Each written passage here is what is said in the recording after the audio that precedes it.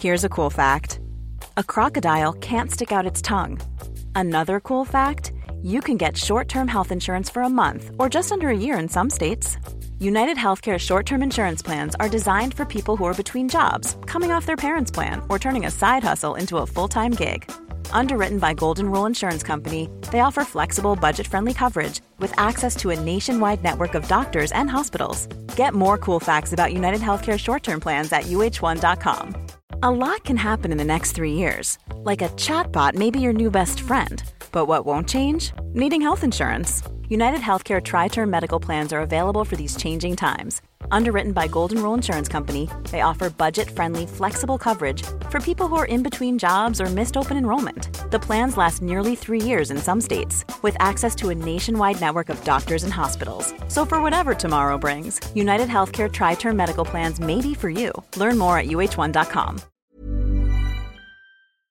Hey everyone, it is the Redmen Originals podcast. I'm Paul Machin, Chris Page, Chloe Bloxham and Steve Plunkett join us in the studio for this one because Dan is overworked and Steve is having a break. And also because, you know, we like you and you're good. Just to clarify that as well. I'm so glad you put that in the I was getting worried. We like you, you're really good. Actually, if you want to see more of Steve, we've got our 50 greatest Liverpool sightings of all time specials dropping over Christmas on redmenplus.com, and I was listening to some of your filming the other day. A frightening amount of insight on stuff where, like, we turn up to do ours, is like, yeah, I remember him, he was good, or nah, he was a bit crap. You're like, and I remember this moment in 1986, and the Liverpool fans on the test. I was like, wow, amazing stuff. So yeah, as always, a pleasure. Right, we're going to be getting through the game from the weekend, which of course was absolutely stupendous. Four of the best goals you're ever likely to see in a football game, as Liverpool beat Fulham by 4-3. We're going to be reacting to the FA Cup draw, and we'll do a little look ahead to Sheffield United as well, all in good time. But it is officially comfortably into December now. We've been doing a prize draw every day for our Legend tier subscribers over on redmenplus.com, and the prize that we're giving away today is this. It is one of our Christmas, you hold that up because that is horrendously obscured where I'm sat. Is one of our 7-0 Redmen Christmas sweatshirts, commemorating a wonderful game of football that happened earlier on this year. In no way, shape or form an hilarious cash grab. Someone actually came up to me in the ground the other day and asked for a photo with his one on. He said he works in Bolton, and he just loves the fact that he wears it to work, and like there's loads of Manx, and he said they all kind of glance and they all want to read it more, but they can get what it is at a glance and don't want to be seen to be like drawn into it. So he said he's walking an extra foot tall with that on the office. Right, we've got the wheel of names, so we'll do the draw for that right now. Let's have a little bit of a drum roll.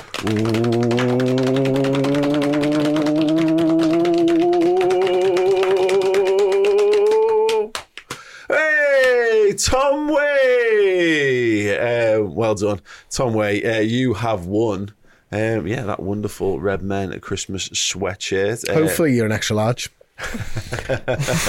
If not, you can sleep in it, it'll be fine. Or not, if you're like figuring that, you figure it out. No, we'll sort it out. We'll be in touch over all that. So yeah, thank you so much. Another draw will be happening tomorrow on the news show at 12:30 live on the YouTube channel. So if you want to get yourself in the hat for everything that we're giving away, there's more details on that later on in the show. But go to redmenplus.com, join or upgrade to Legend tier status, and then you will get involved with all that and boss stuff still to come as well. Right. Buy tickets as well. Keo, we had him on the podcast last week. We announced them. He's the musical act that's coming to support us over in Belfast and Dublin on the 23rd and 24th of March next year. Tickets are available on ticketmaster.ie, so go and grab them if you're over that way. Right, sound. Chris, the match. Somehow we've ended up playing in one of the all-time Premier League sort of legendary football matches. As Jurgen Klopp said, like, we're welcome. But yeah, it's not what I expected to be doing on a Sunday afternoon when I looked ahead at the fixtures and went, cool, 4-0. Yeah, that'll do us, no problem whatsoever. It was it a Premier League all-time classic? Was it really? Yeah. 1-0, 1-1, 2-1, 2-2, 3-2 to Fulham, 3-3, 4-3 Liverpool. All Liverpool's goals were absolute worldies. I suppose it was, wasn't it? That's the goals. And yeah, I was dead annoyed for most of it because of the way that, like, we should have absolutely tonked them. And for some reason, we just kept conceding really stupidly easy goals and scoring unbelievable goals. It was a mad one. Like, the feeling at the end of the game, or when those 2 goals go in for us, taking it to 3-3 and 4-3, like, that's up there, you know what I mean, with any of the absolute all-time greats and stuff. I never considered it a classic until you sort of break it down like that, and I'm like, it might be, it might very well be, but it can't be because it's Fulham, and we should have tonked them 4-0. Yeah. Cool. So, unlucky feelings and thoughts, because Chris thought we should have won 4-0. Chloe, you nearly cried when you spoke to us post-match. You were welling up. You were a little emotional coming out of that game. I went from 80th minute 3-2 thinking we've lost the league to 87th minute 4-3. Oh my God, we're going to win the league. It was quite the turnaround for me in my emotionally stable mindset. I just feel like there was so many highs and so many lows in the game that after it I just felt completely exhausted. Drained. Like everything I'd put into that game from the stands. It had the good, the bad, the ugly, the absolutely outrageous. It had absolutely everything, and I think just by the end of it, I think because you do that 180 where you think, oh my God, we've dropped points to, like, in the moment when you're losing 3-2 with 80 minutes in and you've missed massive chances at the start of the second half, all I'm thinking is Luton, Fulham, can you win a league dropping points to them? 4 points especially, no you can't. And then obviously we came back, and when Endo scored the goal, I was really happy with the players that stood out, because the players that have been criticised, you know, Trent's been heavily criticised and he stands up once again. Wataru Endo, man, I loved it, and you could see the captaincy coming through him. I thought he was excellent when he came on the pitch. He was everywhere, but when he scored that goal, it was absolutely not. You get that ball and we get back and we go again. Kostas Tsimikas, brilliant. Loved his performance as well. McAllister, I thought when he was on the pitch defensively, I thought he was really, really good as well. Obviously, he scores the banger. I just felt exhausted, and I felt like, oh my God, like now it's all over to you. I was just picturing at full time, put that on in Manchester City's dressing room right now. That's all I wanted. I'm glad it was an interesting game, because Chloe's basically covered every topic in a neat 40-second combo there. Steve Plunk, it was just... I didn't expect that to be one of the memorable games, as we were saying. It's Fulham. We got through Man City. I mentioned post-match, but me and Chris have been having a discussion about how that City game and Trent scoring the goal and doing the shush was probably likely the biggest sort of moment to come between now and Christmas, because of the sort of profile of the teams that were due to play. But, trust Liverpool, trust Jurgen Klopp's Liverpool to find a new way to get us super excited. I'm with you, Chris, that it can't be a classic, but it is kind of thing. I think it's the goals that make the difference. We get ourselves back from adversity. We don't just do it by scruffy goals. We're banging top bins every time we try it out. Even the free kick comes off the bar, they're desperate to give it as an own goal. It's just the most Liverpool way to do things, isn't it? It's certainly a Jurgen Klopp way to do things. There's been a number of games where we've thought, where's this going? And you're right, if you come out of that game with a draw or a defeat, you're thinking that puts a massive dent in any aspirations we've got of challenging City or whoever it might be at the end of the season. But the character, as Dan said in his little match report, I had a look at that earlier, the character of the side to not, we keep saying this, don't we? They're not dead and buried. They don't know when they're beat. Yeah. And I think this is the new players in the side, the Endos, the Szoboszlais, the McAllisters. They've got legacies to build. They've got memories to make and things for the fans to latch onto. So they're not in the sort of same mindset as the older players who go, we've been here before and actually I'm not that bothered. It really means a lot to them, and you can see it. And the way it ends is just absolutely brilliant. Were we crap or boss? At times crap and at times boss. When we were crap, we were really crap. Yeah. But when we were boss, we were really boss. Yeah, well said, mate. I'll go with that. Yeah. Because that's it. Like we were actually, we dominated them. Yeah. We did dominate them, but like that game for me, and this is in no way a slight on Caoimhin Kelleher, but it's a much more comfortable game with Alisson Becker in between the sticks. Because of the way that we play, because of the way that we give up the chances, we've almost become accustomed to Alisson just saving those mad ones that we give away, because he is the best in the world. And what we've got right now is a goalkeeper who is Premier League class but not world class, and we're playing exactly the same way. And you know, there's things that Kelleher will be able to do better, I've no doubt about it, but there's things that Kelleher won't be able to do that Alisson Becker can, and you can't have a go at Kelleher for that. That's just, we've become accustomed to the best goalkeeper in the world being at Anfield between the sticks, saving these massive ones for us time and time again, and you almost park them when you win 4-0. Because it kind of doesn't matter anymore, because he scored 4 goals, but he still made 3 massive saves. And so he saved you from being in one of them mad situations that you have to be. So for me, like, look, it's part and parcel. When you've not got Alisson and you've not got Robertson, and by the way, I agree with you, I thought Kostas Tsimikas was unbelievable and just seems to be getting better and better. They are still a huge miss for us. They do take something away from us, and Jürgen is very much like, you know, is in the news at the moment, Hans Postecoglou. He's got one way of playing for us, and he's not going to change that because we haven't got Alisson Becker in goal. So we might concede a few more goals. It might get a little bit hairy at times, but we've got the players there who can step up and score the goals that thankfully we need to win the game. And it was actually nice to see it wasn't the forwards. Yeah. In some way, like just having the midfielders all score. I mean, McAllister's is maybe the best first goal for a club you're ever going to see. But Endo's, the calmness with which he takes it. He rounds the ball to be able to... He doesn't run onto it, and McAllister runs onto it, and the way he strikes it is just because of where the ball is and where he's coming. Exactly. Endo has to kind of shuffle around it to be able to get that curl on. No, it's brilliant. Let's just stick with Kelleher a second, Chloe, because...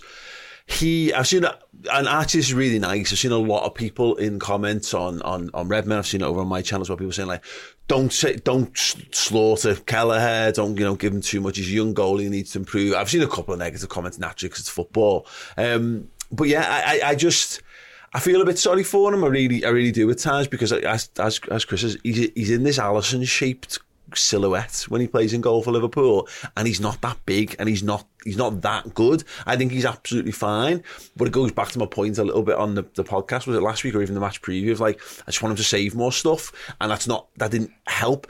But on the positive for him, there was one moment, I don't know if it was after their first or second, and the ball got played back to him, and he got it stuck in his feet inside the 6-yard box, and I went, oh my God, this is the moment where he's going to crumble it, he's going to give the ball away, and we're going to be in all kinds of trouble. And he just managed to clear his feet in time and move the ball on, and it didn't actually hamper how he played. So actually I think that is a positive for the goalie coming in out the cold.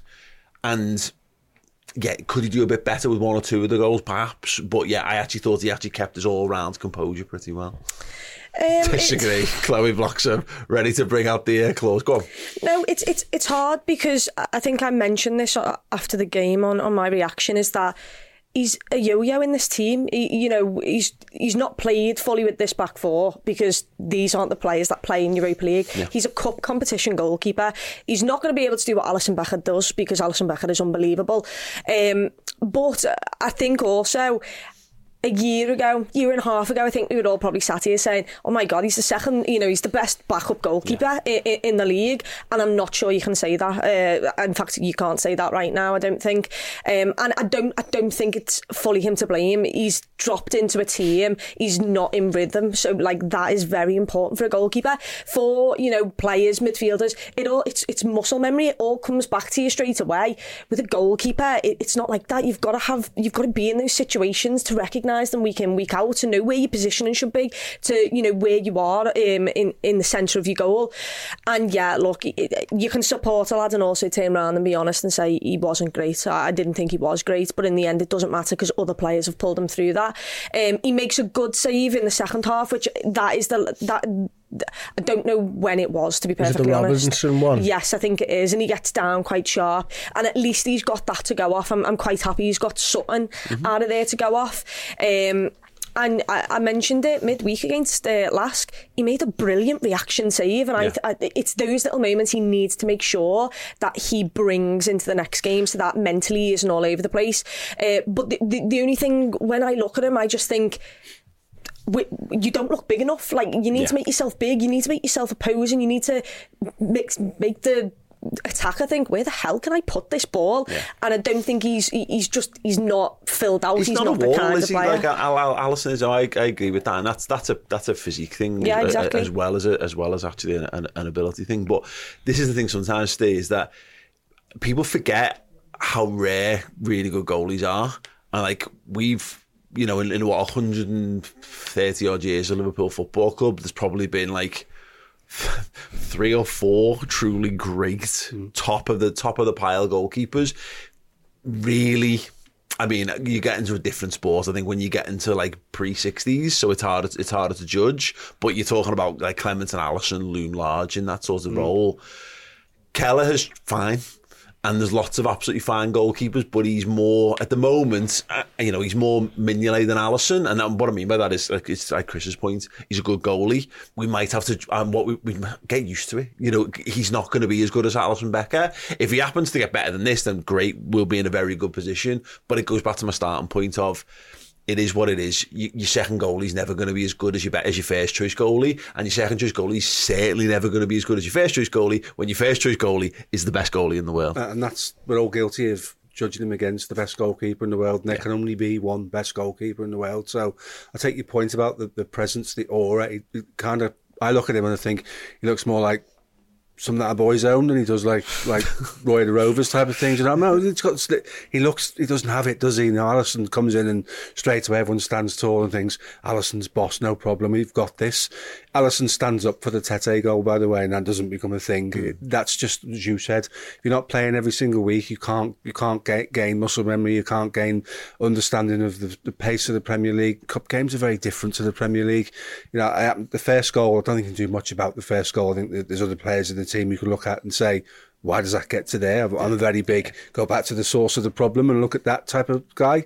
But I think he's okay, he's fine. I don't know whether he's got, I think come the summer we have another conversation about where he sees himself, and we've got the Pitaluka sort of ready to step into those shoes as a number 2. So yeah, it's a bit harsh on him, to be fair, but he is what he is. He's a second choice goalkeeper that doesn't play a whole bunch of games. He's 25 now, and this is the turning point of his career. Everyone else is a kid. So again, it goes back to the thing. People can be upset around him and be annoyed with his performance, fine, but actually we've got to trust that he gets better, and the coaching staff get around him, and actually, kind of what we've been saying already, Chris, the defence needs to be better, because at least that first one in particular, it's a shot on target from basically inside the 6-yard box. That's criminal defending. It goes between his legs. It is what it is. I'm sort of torn at the moment on how I actually feel about it, because there's a part of me that thinks 25, you're still young in terms of goalkeeper age. You're probably not young in terms of outfield age anymore, but experience wise he's still a young footballer in terms of first team. He doesn't play under 20 games or anything like that anymore, hasn't done for a little while, so he's not getting that experience week in, week out of playing football all the time in competitive games. But there is another part of me that remembers Adrian being in goal for 10 games, and his job's not to win you the league, his job's to make sure you don't lose the league. And I think we're the difference between that side when Adrian was in goal for those 10 games while Alisson was missing is the defence was much, much better.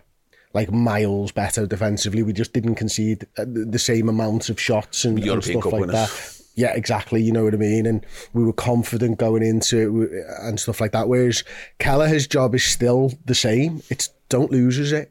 And to be fair to him, I think every one of those goals, over the last week or so, you could go, he could do better, but there's no like terrible ones there for me where you look at an Arna and go yeah. So in some ways, as a second goalkeeper coming in, he's doing his job. He's not losing us anything.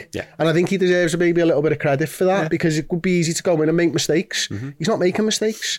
He's just not as good as Alisson. 97% pass completion on the day as well, which I know a lot of it's just short from goal kicks and stuff, but actually he does still play his way. He's still lobbing stuff over forwards and playing tricky passes and stuff like that. Yeah, it's fine. I just thought it was worth mentioning. I don't think we need to slaughter the goalkeeper anyway, and I think it's one of them that a little bit of just laissez-faire attitude on it, because what else are we going to do? It's December. Adrian's not coming in because we know what you're getting with Adrian, and as much as we can remember that he was a real steady-ish pair of hands at the start of that league title win, he's been rubbish since. Like, he cost Liverpool goals in loads of stupid ways since then, and everyone else is a kid, so they're not ready. You know what I would say is that like the Kelleher from those finals against Chelsea, where he was saving us those games. That's the difference. Yeah. So you mentioned, Adrian, where he didn't lose us the title, but in those games, and I know the cup competitions, but it was Chelsea, and Chelsea actually, there was a game there where he could have finished 4-3 or anything like that, 4-4, and it finished 0-0. But you had Kelleher, and he was making himself big. He was unbelievable in those games, and he obviously he has the confidence to slot it to win us the Carabao Cup. I just think maybe right now, because he's so in and out the team, and I saw him do a press conference a couple of weeks ago when it must have been one of the first away European games, and he kept being questioned about what his goals are, because you're not going to beat Alisson Becker, and that was the question posed to him. And right now he was just, I just want to focus on the now. I want to be a number one in the future, and I need to focus on how to get there. So I think maybe his performance is actually down to not mentality in a bad way, but a lack of confidence, and the fact that right now, I think he expected to go in the summer. He wanted to go in the summer. Liverpool didn't allow him to, or we at least came to a kind of conclusion of, oh no, let's spend one more season together because you're guaranteed this. Yeah.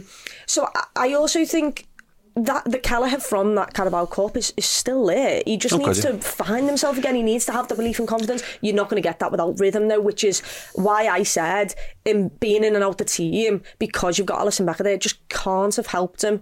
You saw it against Southampton, the last game of the season. He was all over the place, but you just dropped him in a game. Yeah. You can't expect him to be unbelievable. This is the difference between then and now, and I agree with you, by the way, but the difference is there is no Alisson.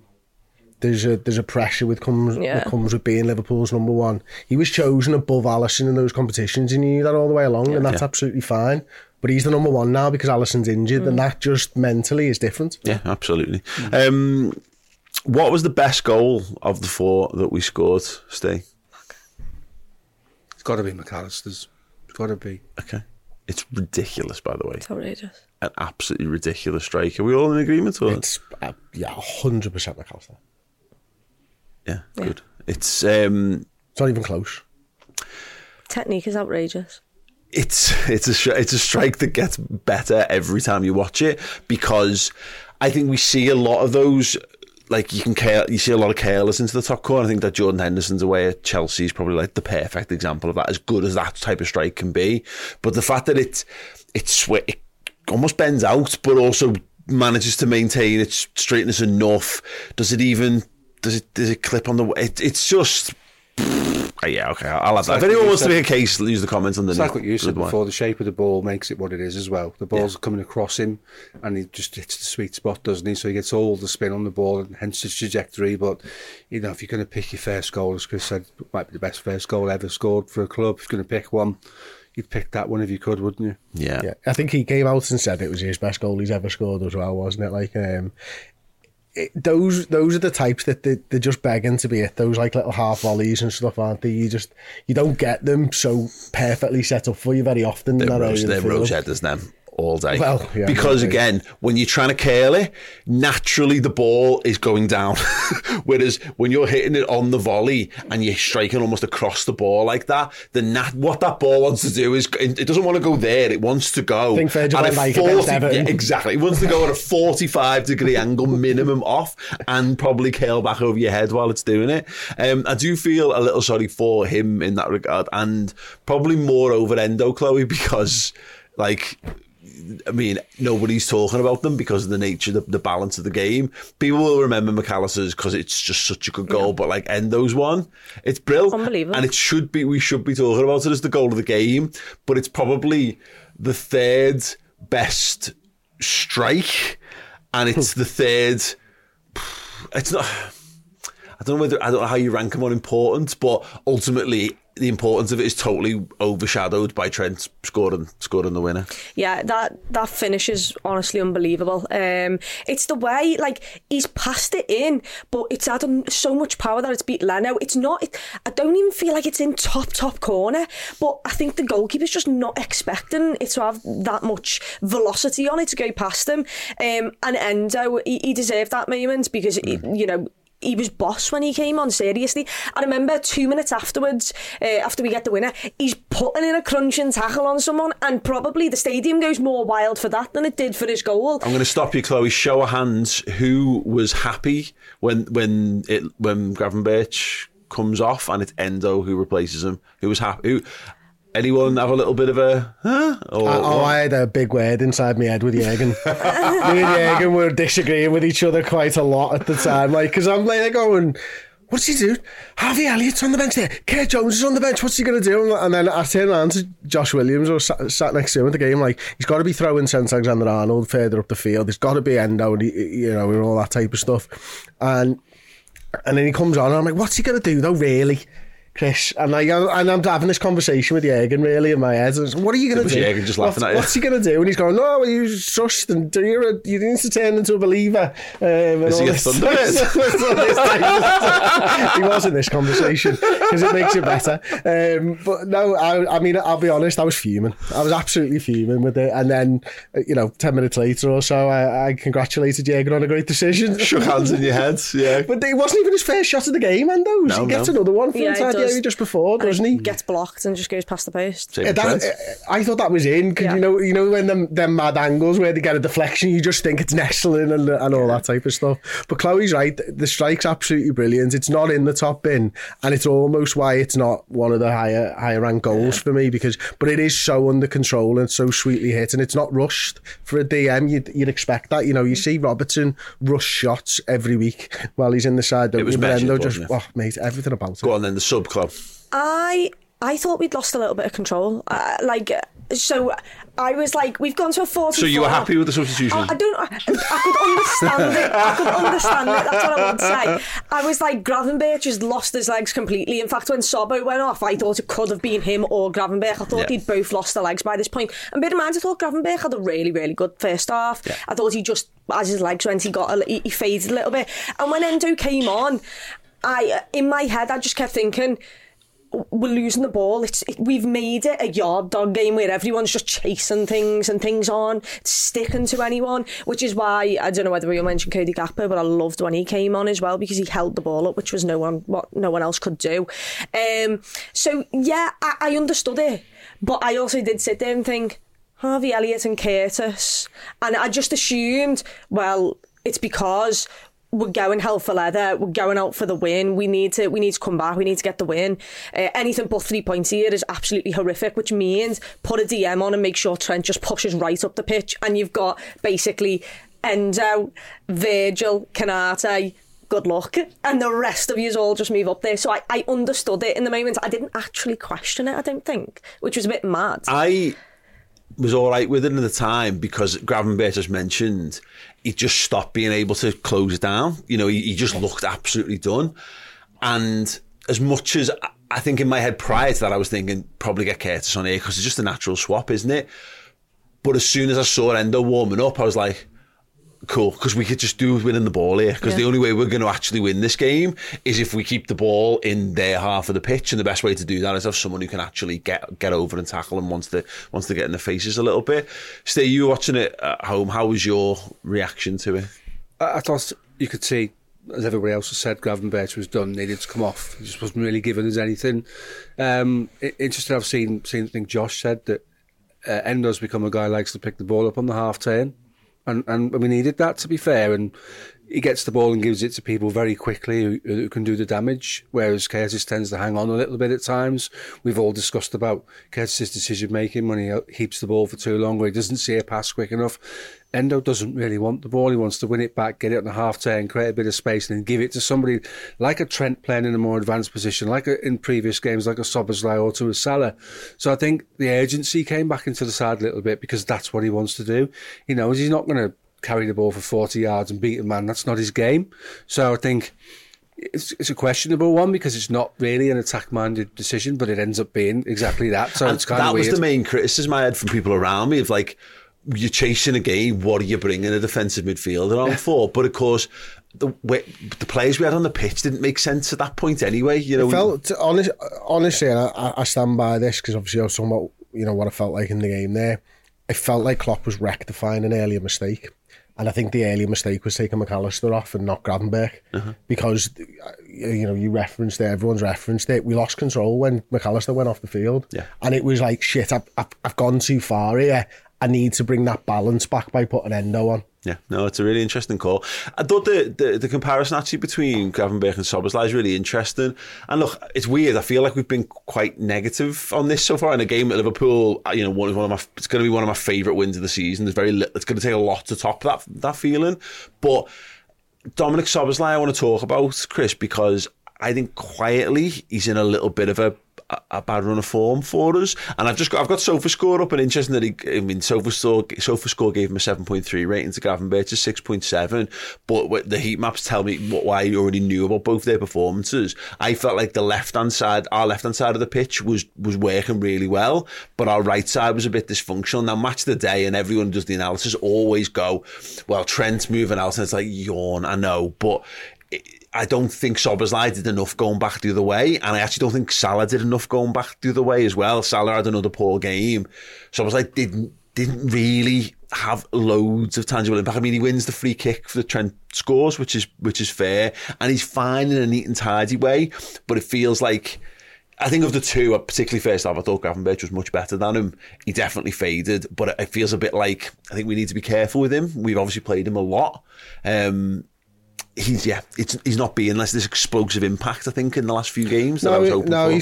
We were talking about it on the game, on the way home from the game. I think he's just gone off the boil a little bit, to be honest with you. I think, we're getting to that stage now where when we watch Liverpool attack, I can start to see that one-touch, two-touch football coming back in the attacking third, and that's really exciting. And what normally happens, I think back to, when Bobby and Salah and Mane started to do it, is it doesn't work for a bit, but you can see they're trying it, and then all of a sudden that timing just becomes perfect, and it starts to work. For the first half, I felt like that we were getting that down that right hand side, but Szoboszlai kept letting us down with the back heels and those little flicks around the corner that were just a foot away from the man. The timing wasn't quite there, so I think he's seeing the game. I just don't think he's quite executing at the moment, and that normally is probably a tiredness thing, I think, for me. So, but Gravenberch, brilliant in the first half, but I do have to say, this is a continued trend that I'm seeing now, week in, week out with Gravenberch. He doesn't put 90 minutes together, or I should say, he hasn't put 90 minutes together. I still believe that he can do, and he's an absolute threat whenever he's on the ball. He just scares teams, he just drives at them, and he panics them, and he changes the landscape. When he picks the ball up, by the time he's driven 10-15 yards, the entire game's changed in front of him. It's actually very... And it's creating space, and it's gone. It's very, like, he's got like he's doing the Wijnaldum things right, I think, in terms of box to box, but that's a very Naby Keita trait. It's an Oxlade-Chamberlain 17-18 thing for me, and I've said this for a few weeks now, and it does, everything just changes, and Naby had a little bit of it and stuff like that, but I want to see him be able to do it for 90 minutes. That's what I need to see next from him. So I think that was the midfield that I was excited to see, and I'm glad that we got to see it, but I don't think the right hand side's quite working as well as the left, and I think that's a little bit down to Mo and his form at the moment. I think that's a little bit down to Szoboszlai maybe not being quite at it at the moment, and I think there's also that adaptation maybe of Trent's positioning is changing that right hand side, and at least my understanding of how that's supposed to work, because I knew how it worked with Henderson and Trent and Salah for years. That's the most minutes he's played in a football match for us this season, Gravenberch. And the only one that matches that is Luton at 83, but I couldn't tell you what the injury time was in the first half of the Luton game, so it says 83 minutes on here, but in reality it's more like it was 90, 58 more like 93 minutes, I think, in the first half that we ended up playing. Yeah, so he's put a full, this is probably his first full game of football. I think it was the longest first half of football I've ever seen. Yeah. It felt like it. Yeah, particularly when the lads were passing the ball around themselves for 5 minutes. Honestly, we talk about the adaptation for like the right hand side. I was talking about it then. Like, there's people there who just need to sort the pints out at half time because they're still going down on 38 and they're missing like 20 minutes of the match. Yeah. Like, the people just need to get their head around this. Like, and again, like the people who I was laughing at the amount of people that left on 80. Yeah. Laughing at them. Just ridiculous. It's fucking stupid. What are you doing? It's beyond stupid. I would contend, because again, look, I'm not going to get into this because I'm sure there's always someone who can give me a great reason. There'll be someone in the comments going, but my wife was giving birth. Like, yeah, not you. You don't. You shouldn't have been at the match in the first place if that's the case. But it's like anything, like, you know what I mean? It's like, yeah, Rafa Benitez wouldn't have been happy with you, but, you know, Jürgen would. I've got to get me train. Do something else, you know what I mean? Don't come. You know, if you can't get back, don't come, or find some way to stay longer. It's mad, because you're right, this side, what is that now?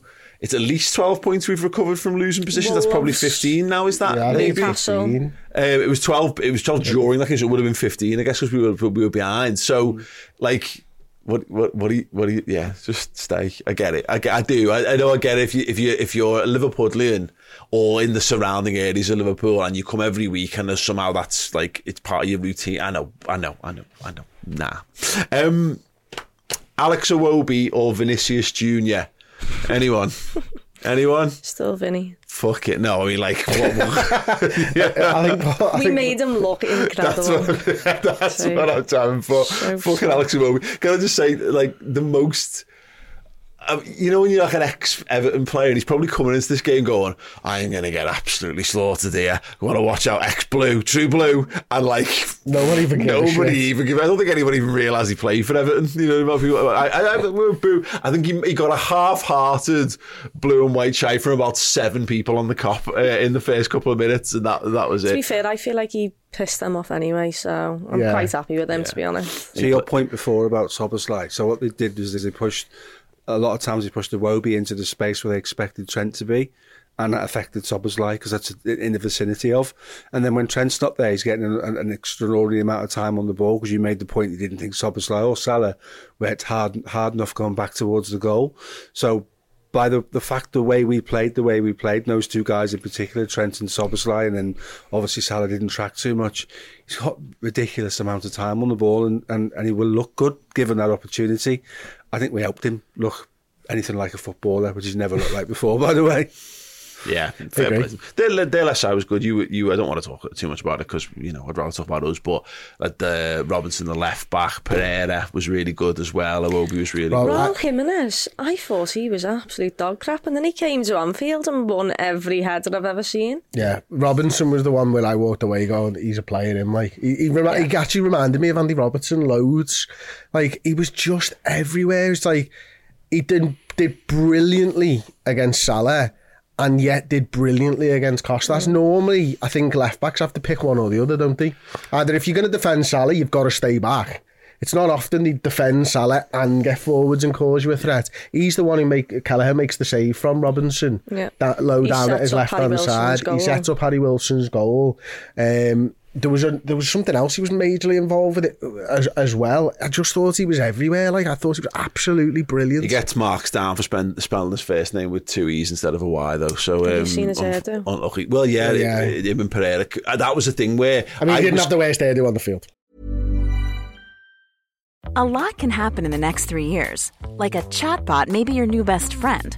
But what won't change? Needing health insurance. United Healthcare Tri-Term Medical Plans are available for these changing times. Underwritten by Golden Rule Insurance Company, they offer budget-friendly, flexible coverage for people who are in between jobs or missed open enrollment. The plans last nearly 3 years in some states, with access to a nationwide network of doctors and hospitals. So for whatever tomorrow brings, United Healthcare Tri-Term Medical Plans may be for you. Learn more at uh1.com. There's never been a faster or easier way to start your weight loss journey than with PlushCare. PlushCare accepts most insurance plans and gives you online access to board-certified physicians who can prescribe FDA-approved weight loss medications like Wegovy and Zepbound for those who qualify. Take charge of your health and speak with a board-certified physician about a weight loss plan that's right for you. Get started today at plushcare.com/weightloss. That's plushcare.com/weightloss. plushcare.com/weightloss. Hey there, it's Michelle Norris. I'm host of a podcast called Your Mama's Kitchen. When I travel, I'm usually looking for a way to find a taste of home when I'm not at home. And one of the things I love to do when I am at home is entertain. And Airbnb allows me to do that. When I was in California recently, I rented a house that had a great kitchen. And when we were sitting around the table, we're all thinking, we're in someone else's house. Someone could be in all of our homes as well. If you have a home, but you're not always at home, you have an Airbnb.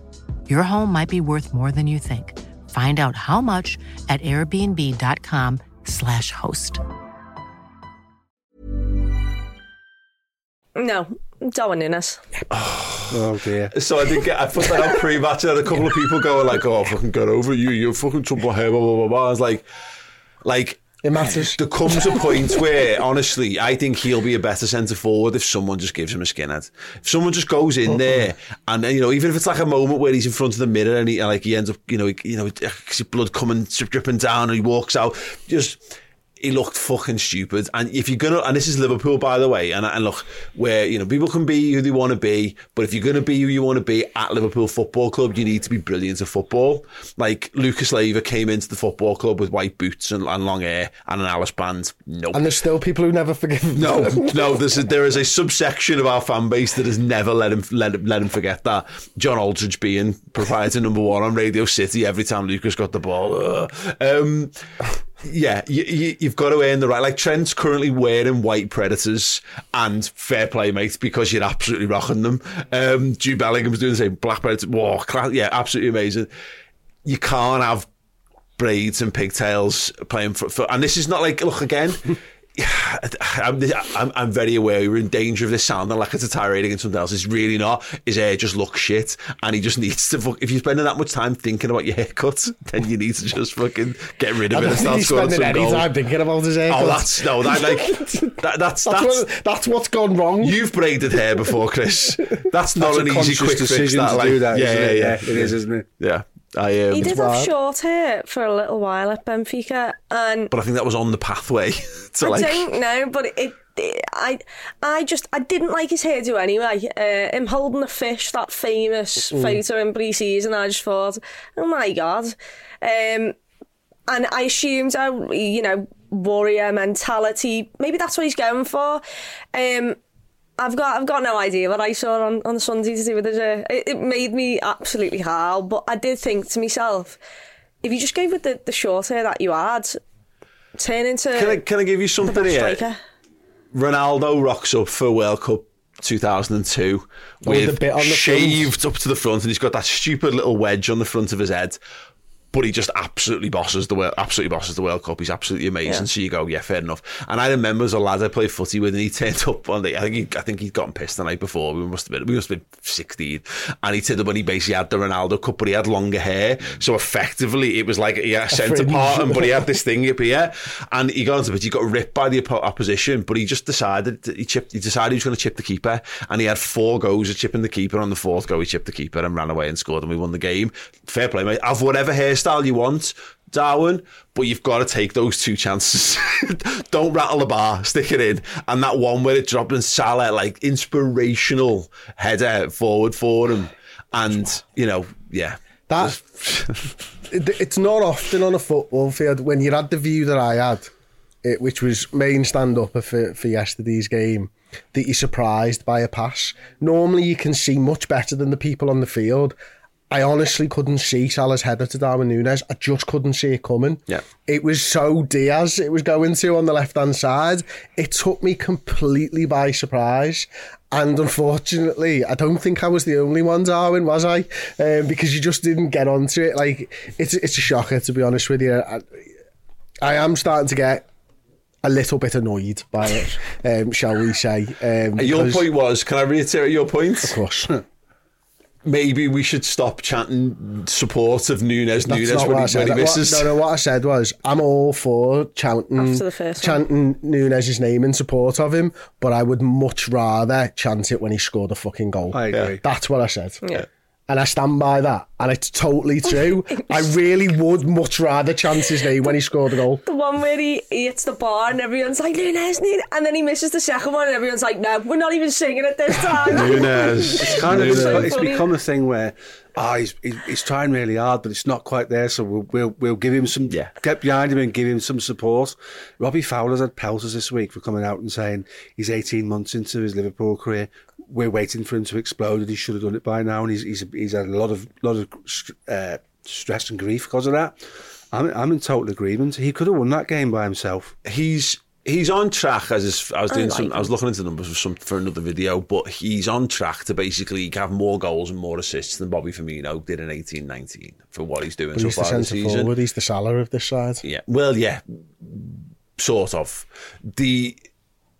Yeah, it's those chances. I agree. There's going to come a point where we've tried being supportive. Maybe we just need to try being a bit more annoyed and being like, just stick the ball in the back of the net. We've given him the carrot, now it's time for the stick. Yeah. No, I really want him to succeed, and I really like him. I love the endeavour that he showcases every single time he takes the field. I love the fact that he seems to get it and everything else for it. And pardon? The passion, yeah, absolutely. But I am starting to worry about whether he's ever going to get those goals that you count on him to get, because like I made the point yesterday, and it looks stupid after the Manchester City game. Said Haaland walks away with a hat-trick there, but the point is he's averaging 1.2, 1.3 shots per 90 more than Erling Haaland, and has 10 goals less than him in the Premier League so far this season. He is dominating our shot count week in, week out. Now, I think he only had 3 yesterday. I think Diaz had 5 in yesterday's game, so he actually didn't yesterday. But actually, I thought that was because he was a little too tentative in the first half and probably should have had a couple more shots than he actually ended up taking and stuff. Now, there's going to come a point where Liverpool, I think, and maybe it's at the end of this season, if it carries on the same, where they go, it's time to spin the wheel again. Yeah. Because it's great, this. It looks really good, but I need a centre forward to score 30 goals a season. Yeah. Because it's not going to be Salah forever. And Darwin is the focal point, and Bobby Firmino wasn't the focal point of that side. And so, listen, it sounds harsh because, you know, he's playing well and his all-round game's getting better, but he's in there to score goals, and he's not scored in 6 games for us. You can see the pathway of mentality with the 3 shots. He has the first one, he doesn't quite get it away from the man, it's blocked.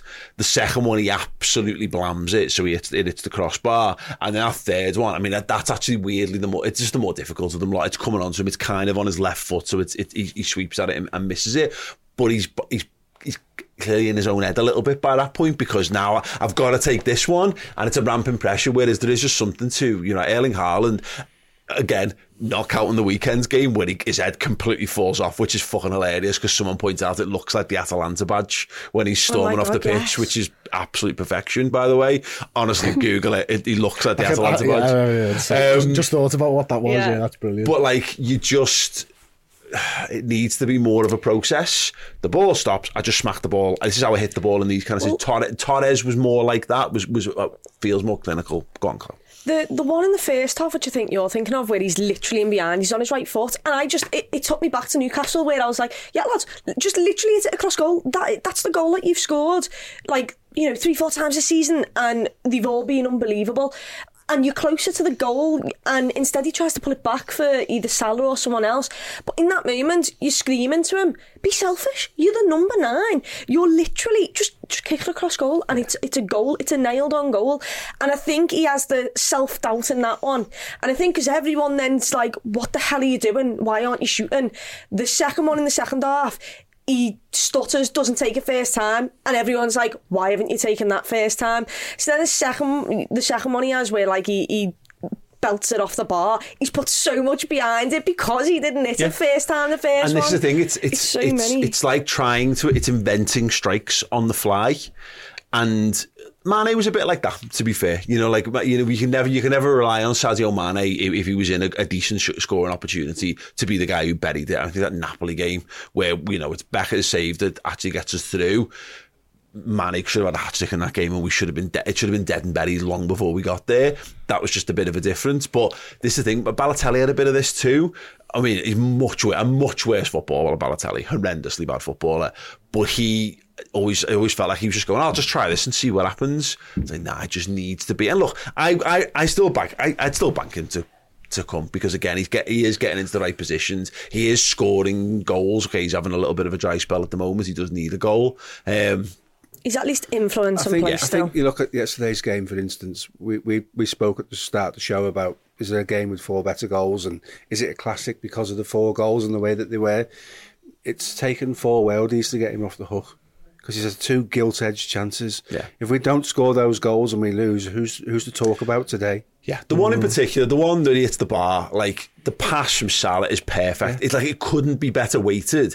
He arrives at the time when you just got to kick it past the goalie, and you're a centre forward, and being too emphatic, and God knows we've all done it on. I don't think he knows what he is in terms of his finishing style. I don't think he's got it in his mind what he is. Emil Heskey was a bit like that as well, wasn't he? He could never decide whether he wanted to just absolutely leather it. And the moment he's decided to start having a bit more finesse was the treble season and beyond, where he scored goals in absolutely. I think Chloe's point's really good about how every chance seems to sort of impact the next finish. Mm-hmm. Whereas, like, you think it's always used about goalkeepers, just forget it. You know what I mean? A Lily goalkeeper just forgets the mistake and just cracks on. But it all does seem to just build up on him, doesn't it? And he is in his own head. And listen, I do hope that it clicks, because we saw the amount of goals that he got for Benfica in that season where it clicks. So you know that he can do it. But it also, to Robbie Fowler's point, I suppose, that you brought up before, we are 18 months in. I kind of expected it to click by now. And I'm not. It sounds terrible, because it sounds like I'm in a bad mood with him and all that type of stuff. But I know I'm not, because I think his all-round game's really improved. But it does make me think: can Liverpool win the league with him playing like this? Mm. A good point. It's a good point. And your point about maybe spinning the wheel in the summer. We're a prolific goal scorer away from dominating, because we're creating chances in games. He's not taking them. There's, you look at City. 7 goals conceded against Chelsea, and then obviously at the weekend we didn't open up, and our number 9 didn't say, right, I'm gonna have a go at these. He didn't do it, and I don't think he knows what he is. And whilst he doesn't know what he is, he's not going to score his goals that win football matches. I also don't think he was helped because Salah was appalling, and Luis Diaz. I was so frustrated with how bad Luis Diaz was as well. So it wasn't just him. The entire front 3 were absolutely stunk the gaff out, really. Salah still comes away with an assist, and Darwin comes away with 2 pre-assists in terms of the knockdown for Salah to then pass it to Endo is really good, and he's put a ball in the box for the second one where Trent scores, but still he's alive to it. But I'll slightly let him off the hook for this one. The Luton one, I couldn't really let him off the hook. It's literally a sitter. Like, you should be a goal poacher. All 3 of them were crap up top. So I assume the fact that Luis Diaz wasn't having his best game, and the fact that Mo Salah wasn't having his best game, and the fact that none of them helped each other. Well, we talked about this before. In Liverpool's pomp under Klopp, you had 3 guys who were all on their best seasons, 20 goal a season forwards playing in a front 3. So if one didn't get you, one of the other 2 would get you. We've changed that now. We've now got a 20 plus goal a season forward in Salah. You've then got 15 to 20 in Darwin Núñez. You've probably got a 10 to 15 max probably in Diaz on that side. But we've actually bought midfielders who hopefully pick up the slack in replacements of that, because we can't replace what that front 3 is. And that's, again, the beauty of the squad. This wasn't, when Scott McTominay scores for Man United a couple of weeks ago, you go, well, that's not solving any of their problems, because he's never going to be the guy whose goals are going to solve your problem. Whereas if Trent Alexander-Arnold's scoring a goal, okay, yeah, Endo maybe less of an issue in this, but, if McAllister's scoring goals, he's got goals in him. There's more goals to come from him. There's more goals to come from Trent. Szoboszlai should be scoring more goals. Gravenberch, because as already scored goals, can get more goals. That's good. It's a positive, nothing else. I want to move on. I want to show you just for those of you who haven't been bothered to Google it, there is the Atalanta badge, if anyone's wondering it. It's just absolute Erling Haaland storm off perfection. I was going to mention, actually, when we were talking about Núñez's hair, that he's got the second worst hair out of the elite strikers in the Premier League. After Haaland? Haaland's is terrible, man. Yeah. I don't know what it is. But again, when he's ready for the match, I've got no problems with it. It's when he takes the fucking thing bobble out. I don't know what he looks like, a fucking Barbie doll that's been ragged around by a 3-year-old for 6 months. He's weird Barbie. Do you know what I mean? Yeah. It's just weird, man. Yeah. But again, if you're gonna have a weird haircut, score 50 goals a season. Yeah. Absolutely, do what you want to do. Tell you what, son, you can keep your hair. Yeah, honestly, he can do what he wants. He can tie around his armpits if he wants to. Like, it's when the ball's headed to you in the box, you don't even connect with it. Your haircut comes under scrutiny even more, doesn't it? Yeah. On the Man City thing, we're going to be doing more on them drawing with Tottenham Hotspur on the Biased Football podcast, which follows this over on redmenplus.com. So join us for that one, of course. Up to second in the league, Steve Plunkett. How are you feeling? Yeah, we're ahead of schedule, if there is such a thing as a schedule. It's a weird season, isn't it, where no one really wants to grab the bull by the horns, but take it. You would think we can only get better in terms of we're like 15, 16 games into this project, and we are where we are. So yeah, keep going. Find someone who can get us a few goals, have a prolific streak. It's where we're going to probably miss Jota, because he is a bit more prolific, isn't he?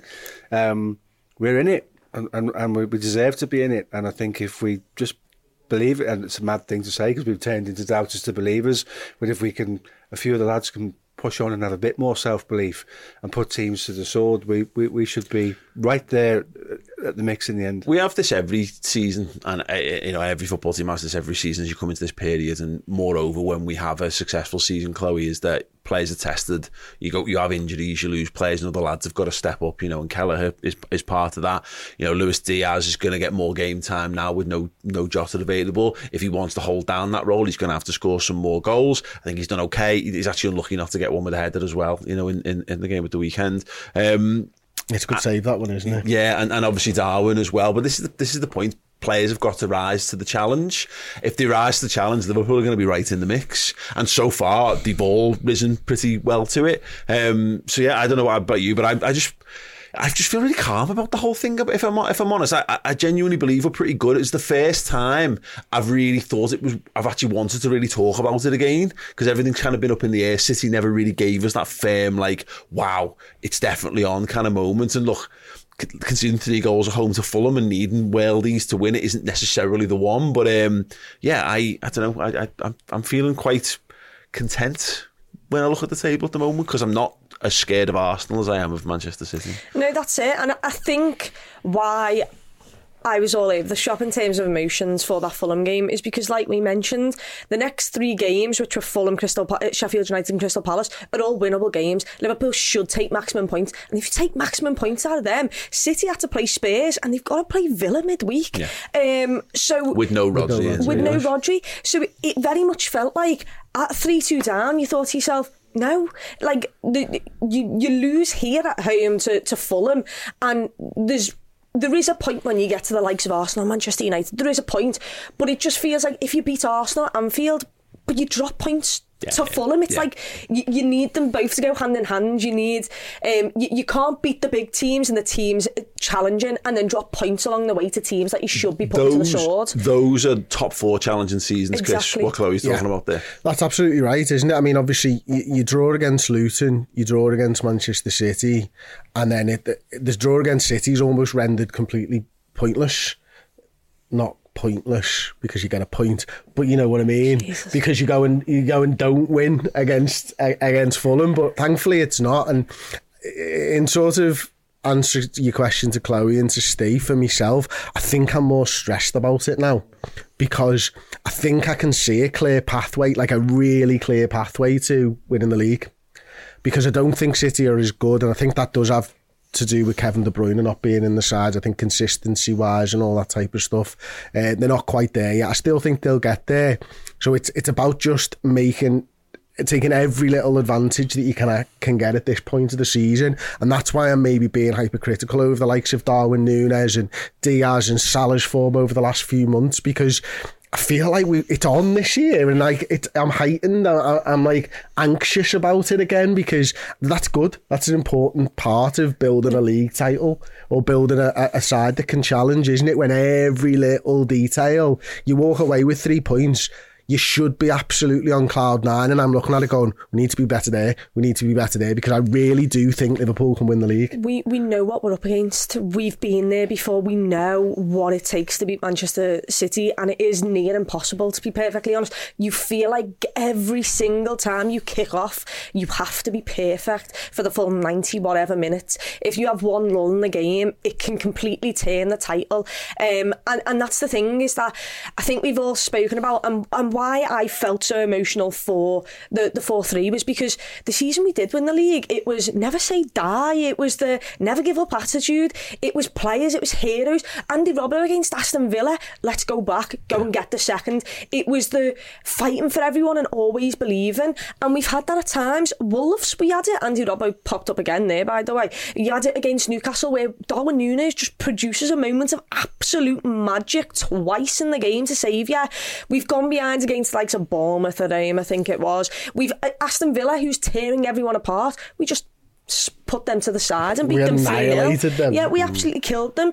And I think that's why, because we've always sat here and we've said draws is what will kill Liverpool, because we draw too many games. We don't lose that often, but we draw too many games, and we've somehow went from turning a loss into a draw. Actually, no, we've turned a loss into a win, and that's why it feels massive. It feels like against City it was a 1-1, and yet you scored the last goal, but it felt very much like, nah, I mean, do we actually, but we might need to beat them to actually win the league. With that, then that went from we've lost the league to, you know what, this is going to get on Manchester City's minds. We've just put ourselves back up there. That is something that gives us the atmosphere for Manchester United when we come back to Anfield. I totally agree. And that's it builds, and it will build. I just like the fact that people are still talking about Arsenal and talking about Man City, and Arsenal being top of the league is I'm honestly fine with it. I really am, because I look at it, and we'll talk about Arsenal on the Bias Football Podcast, but they are doing similar things. You know, they're finding ways to win. They've had a few late wins as well, turned a few bits and pieces around. They did that loads last season, but it still comes back to, for me, Steve, is when the chips are down, we've now got a bunch of young players in our team as well, but our team isn't built around them still. You know, we've actually got quite a nice blend of if something does need to be dug deep, well, we have still got those world-class guys who've been there and done it. And even then, right in the middle, we haven't really talked about Trent. You've got a 25-year-old Trent Alexander-Arnold being unleashed, it's his football club. He's the heir to the captain's armband, and he's also won absolutely everything. This is not, and like, I pick a name out the hat, but like Martin Odegaard or whatever, who is obviously a fantastic player, a good leader in and of himself. But when you want to turn to someone on the pitch who's going to be a guy who grabs it, someone who's at the peak of the powers and has got a track record of grabbing a game, is only going to help you through those situations. Absolutely, and this season more than any other, we talked before about you have to be nearly perfect, you have to get 97, 98 points. Maybe you don't this season, because all teams are dropping points, draws, surprising draws and things like that. Imagine having this squad with the capabilities and the ability that's in this squad and coming up short when 88, 89 points does it for you. That'd be like harder to take than the 97 season. So you're right, this is probably Trent's moment to deliver in the midfield and be the catalyst and be the scouser in the team and be all the things where it means so much more to him. You can see that from the celebration. You know, Odegaard celebrates his goals. He doesn't celebrate them with the fans who are from the same city and share the same love for the football club. This is his watershed moment in his career where he might be the catalyst for something brilliant. This is that age, though. Again, 25. This is Gerrard, around the period Gerrard's, Istanbul. It's post 2003, 2004, 2005. This is like prime age. Yeah. And that moment, though, Chris, it's just incredible. It means more to me that it's him, because of it's him, and he's a Scouser, and it means so much more to him as well. That celebration, because the first one, he scores the free kick, and it's not given as his goal, which is just one of those like quirks of fate, really, isn't it? But he does like the little like cheeky little finger. That one, he just doesn't know what to do with himself. He throws himself on the floor. He runs away like Gerrard, doesn't he, to begin with, and then he just slides over the floor and. Obviously I've watched it back from the telly and stuff. It's the pure emotion on his face. It gets me. it gets me right in the feels, and it always will do. And whether they're from Liverpool or whether they're from, Uruguay, Chile, it doesn't matter if they've got that pure emotion, and Trent's got that pure emotion. But it gets me more because he is from Liverpool, because I know, it's every young lad's dream or young girl's dream from around here to be able to do that. And so to have someone who, is lambasted in the media time and time again, who's able to step up and continue to prove people wrong, and steps up for the right reasons, and because he wants to do, because he loves the football club, it's just brilliant to see. And it's such an underrated, we didn't even really talk about the fourth goal. No, it's good. The first touch is slightly behind him, and he has to check his body and swivel on it, and it's just perfect. Yeah. The other thing about it that I think everyone should just be a little bit scared of is the fact that we're playing a number 8 as our number 6, and right now we're second in the league. Yeah. Can you just imagine when we're rotating McAllister, Curtis Jones, Gravenberch on that left hand side? You've obviously got Sobbo, you've got Elliott on the right hand side. You could even put Trent in there if you really wanted. When we, and I think we will, I hope we will, get an out-and-out number 6 who maybe isn't on the same level as Rodri. Rodri is the best in the world, but his known position is winning the ball back, is doing exactly what Rodri does, is knowing that position. Liverpool are doing this with a makeshift midfield in terms of putting McAllister there. They're doing it with, right now, Costas at left back, and sometimes the likes of Joe Gomez at right back when we need, we're doing it with Sobbo, who's still trying to learn what it is to work under Jurgen Klopp. We started with 3 new signings in midfield exactly at the weekend. And the fact that we're still second with all these moving parts and it being the beginning of Klopp 2.0, Liverpool 2.0, it's a little bit scary for the rest of us, because when we actually nail down those positions and when they're all in rotation and when they know exactly how to play Jurgen's way and what he wants out of them every single game, it's scary for all of the other teams. 2 goals, 5 assists for Trent so far this season. 3 goals. Yeah, I know. If only. But to the point, that's our third. He's our joint second top assist. Darwin Núñez has got 5 as well so far. I think it's our 4th highest in terms of total goal contributions from the side. And as much as you're saying, yeah, we've got a guy who's nominally an 8 to 10 playing in the 6 for us. We've got a guy who could be a 6 to 8 playing right back, and actually Trent's getting to flourish more.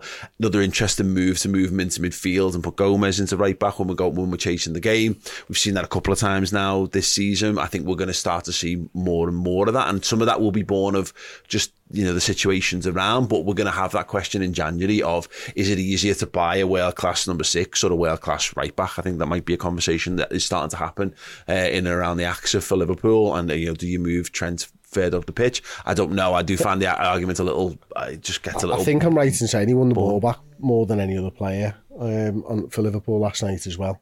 Yeah. So again, you constantly think about him in the defensive side of things, but winning the ball back still. And again, second in the league. It's interesting what you've just said, because if you push Trent into midfield, he becomes an orthodox man-for-man pawn in a chess game, if you like, because he comes from right back into that midfield. Invariably, there's nobody to pick him up, and then when somebody does pick him up, it frees up another body. If you just put him into midfield, you lose that surprise element, and then you're going to bring another right back into the squad. Like Joe Gomez can't do the inverted thing, so as long as you're doing, well, he can, but not to the same effect. Yeah. If you're doing the inverted thing, then surely Trent has to stay in that position. Conor Bradley's back now, and it's interesting that, whether we see, and look, Matip's injury is a blow, and Jurgen Klopp said it's not going to be a short one, so there's a chance that that's a long layoff for Matip, which will impact things. Mercifully, Quanta's, development's been excellent as well, but that we might see something change in the coming weeks as a result of it, because I think Gomez has been excellent at right back. I really do. He's obviously very stable. He's so good on the ball as well, underratedly so. And actually, when we let him play as a flying fullback, he really is underrated when he gets into the final third for us. He's not gonna get 15 assists a season from pinpoint whipped crosses and stuff, but he's got pace. He's got good close control. He's an asset. Right, look, we're gonna have to wrap up on that because we've gone super long on it, but so good. so good. And I'm glad to see everyone vibing off all the good goals and all that kind of stuff and all the content from yesterday as well. So yeah, fill your boots on over on YouTube if you want to. Short break. Now when we return, we're going to be looking at the FA Cup third round draw and a little word on Liverpool versus Sheffield United as well. Hey, yes, we've got a fantastic set of competitions all the way up to Christmas Day over on redmenplus.com, as I handily mentioned there. As mentioned, I've literally just filmed that live, as you can tell by the outfit that I'm wearing. There is a draw basically every day, and on days when we can't do them, we'll do a double draw. So we've got a fresh graphic made, which Aaron is going to shortly pull up and go on screen. There we go. On the 5th, the Darwin Núñez Christmas sweatshirt is going to be drawn on the Sheffield United match preview. On the 65-goal wins mug will be drawn on the Sheffield United match build-up. Yeah, cool. We've got a signed copy of Spice Up Your Life by Jonathan Asphy, which is on the Crystal Palace match preview. Beers Manfield Road beer mats on the Palace match preview as well. And then Jack Design's Alisson Becker poster coming on the 9th of December. We've also still got, obviously, the Dead Kite shirt. We've got the Ibu Kanate shirt. We've got the Carragher programme, possibly, I think, as well. But yeah, head over to redmenplus.com and sign up and get yourself involved in the draws like we did at the top of this show. I missed a couple of super chats as well before we talk about the FA Cup draw. Imran Adam, he says, went to bed last night and still felt the need to let out a big scream of "Get in there, Liverpool." Yeah, I think there was a lot of that doing the rounds, mate. Ashley Frith has been a member for 41 months. Says, this has quickly become my favourite Redmen show. I mean, we've been doing it for quite a while. That's about 12 years. That's a glacial turn of enjoyment there, Ashley. Anyone heard of Micah using Gerrard's boots and smashing it happening to Trent? I have not heard that, but go ahead, why not? And Redo just sent us a £1 super chat in and a little number 1 sticker. Get in. Okay, FA Cup draw. Let's focus on Liverpool first and foremost. Chris Pajak. Arsenal away. Whoop-de-doo. About as bad as it gets, that. Yeah. How does it always happen to us that we seem to draw these types of sides? There's always a period, isn't it? You mentioned it yesterday, there's like Arsenal or Chelsea, but there was always a period where it seemed to be United in the 4th round or something like that. The 3rd and 4th round, we very rarely get through without seeing a Premier League side. It baffles me, to be honest with you, and it annoys the living daylights out of me, but and there's the other party, you knock them out and the draw probably opens up in much the same way as the Carabao opened up for us this year, didn't it? Where you're thinking, we can go all the way to the final there. And I'm a little bit annoyed, to be honest, because we'll have played so much football by the time that the FA Cup rolls around, and hopefully we'll be preparing to play Carabao Cup football as well around then. So it is a bit annoying. I just like, who did City get, Paul? Obviously Huddersfield. There you go. We've had decent luck in the last few years, haven't we, Steve? In terms of the draws. I mean, I feel like we've played Shrewsbury about 14 times of late. But this is often the thing, if you want to have a good domestic cup run. What's the song they sing? Salo. That's the one. Yeah, we've played them loads. Yeah. If you want to have a good domestic cup run, I find you do need a favourable draw. And look, the season we win it, we get some great draws on the way to winning both cups. It being Arsenal, I mean, it adds some extra fight to it, adds some extra spice to it. I agree with Chris, that could be a little bit of a downer, depending on what's going on with our squad by that point, of course. But listen, the exact same goes for Arsenal as well. I think they've got a thinner squad than us, a less experienced squad than us. It's a boss game. And look, the Emirates, we're not too bad there. We've got a reasonable record there as well. At least it's an exciting fixture. And if you get past that one, I mean, look, ultimately, it's a bit obvious to say, but you've taken out one of the other favourites for the competition on the way as well. Yeah, and potentially someone you might come across in the final, and then there's all the jeopardy of losing in a final, which is worse than losing it. That's it. It's as bad as it gets. You've got to beat them all at some point. You've got to beat the good sides. You've got to beat the indifferent sides. You've got to beat the lower sides. Huddersfield would have been a nice draw, but it hasn't happened. We'll raise our game for it. We have good battles with Arsenal. We have a favourable record against Arsenal. So why not go there and knock them out? I think that's the way you've got to look at it. Yeah. Chloe? Can't be asked. Honestly, well, let someone else go to that one. There's just so much footy. Could you not have gave me Preston North End, which is just down the corner? Couldn't you have, please? Midweek, Arsenal away. And it's just that everyone else has got easy draws, bar Everton, who've got Crystal Palace. Everyone else looks like they're having a great time and going through to the next round, and we've got Arsenal. And an Arsenal side that I think will go strong for that. And I don't know whether Liverpool will. I don't think Liverpool would go that strong. I think there'd be a lot of rotation where Arsenal, I don't think there'd be as much rotation because I don't think they have that much rotation. Yeah. I think I see it as a positive thing, if I'm being honest, because I think Liverpool will go strong. Because Klopp said himself, it's almost like you go as strong as as you can in those situations. I think you're right, Chris. I think if we get past West Ham in the Carabao Cup, a two-legged semi-final in January is going to be a wrinkle that's hard to predict right at the moment. I mean, is Port Vale still in that competition? I mean, like, again, if you end up with someone winnable, end up with a really winnable game in that, then you can go a bit harder. But I agree on that. I think Arteta will go full strength because I think ego-wise, and it's a home as well, he can't afford to take his eyes off that game. So I don't mind it, because again, you can go full strength and Arsenal can beat you because they're a good football team. But I think they're beatable at full strength, and even if they were to beat us at full strength and go for it gung-ho, I'm actually not that asked for what that takes out of their legs moving forward as well. Go on, what do we reckon? I think the advantage, if I'm trying to look for positives, of playing Arsenal at this stage is, I think Liverpool are looking at this season, Jurgen's looking at this season and thinking we've got a really, really good chance of winning the Europa League here. And you'd have to put the Europa League above the FA Cup and the Carabao in terms of importance. Is this squad right now capable of winning the Premier League and the Europa League and the Carabao and the FA Cup? I think in your heart of hearts, probably not. I mean, it's going to be pretty difficult. So if you do go out in the third round against Arsenal, you've got that whole okay, fine. Because if we win a cup double or a Europa League and we really do challenge for the Premier League, you might be looking at the FA Cup draw and going, thank God we didn't get through to the quarter final there. I think that's a big difference. If there was other big matchups where, Newcastle play Sunderland, but Newcastle should win that. But my problem is that we've got Arsenal whilst everyone else has easy sides. So when you say beat them and the draw items up, it doesn't, because Newcastle will still be there, City will still be there, United should still be in there.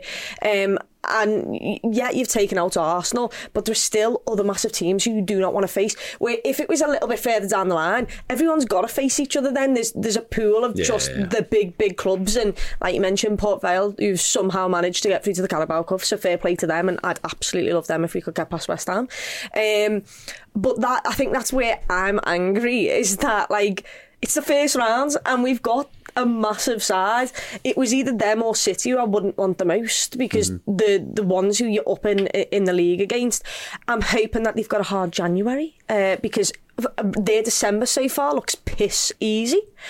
So I'm hoping that their January at least counterbalances it, which might help us out. But yeah, the only thing that annoys me is the fact that even when you get past Arsenal and you feel like massive win there, every other team who you do not want to get will not be knocked out because they've all got easy fixtures. Yeah, it's just on Arsenal. I was interested to see what they did actually in all the other competitions last season. They got to the fourth round of the FA Cup. They got knocked out in the third round of the EFL Cup, and then only got to the round of 16 of the Europa League. So this is a team that's not proven itself capable of actually playing on multiple fronts themselves. And they got knocked out in the Carabao this season as well, didn't they? Exactly. Yeah. So yeah, I think it's fine. We've got a decent handle, I think, on Arsenal. And look, I think the league game before that is ultimately the most important of the two. I think whoever wins, that's probably going to be top of the league at Christmas. It's so close to Christmas, of course. means there's going to be a little bit of potential afters for it. You know, is that like the consolation prize for the team that's fucked in the league? You know, I guess you quite often see that type of stuff happening, though, don't you? Yeah, you really Didn't we do do. it to Manchester City? We lost to them, and then in the League Cup or something, whatever it was, we went and beat them, and then the league, the next game, we beat them as well. Either way, I'll be excited when it comes around, but right now, Arsenal away, in the midst of trying to go for a league title, the Europa League, and it's the first round of the FA Cup for us. Jesus Christ. Yeah, I mean, again, we play Newcastle on the first, and then the Arsenal game. Obviously, it's to be confirmed when that'll be picked, but that could be like moved to a Sunday, which that's then just a normal week. No, you know what I I mean? wouldn't mind. Yeah, it could be worse. And weirdly, the Christmas stuff falls quite kindly for us this year. We haven't got any of those stupid 46 hours between football games, which David Moyes loves to play us in. So we haven't got that going on this year. But yeah, well, that's it. I feel okay. How do you feel at home about the Arsenal's a draw? It is, I think, on paper one. No, I can't sit here and dress it up as going, that's the best possible draw for us. It's just not. Just get crap teams in the first 2 or 3 rounds. If you can get a League One or League Two side up to Championship progressively as you go 3rd round, 4th, 5th round, you are laughing for that competition. But yeah, I can't say that I don't fear Arsenal in the league and then say that I fear them in the FA Cup. They don't want to play us either, though. No, yeah, exactly. That's the way to look at it. They'll be living with that.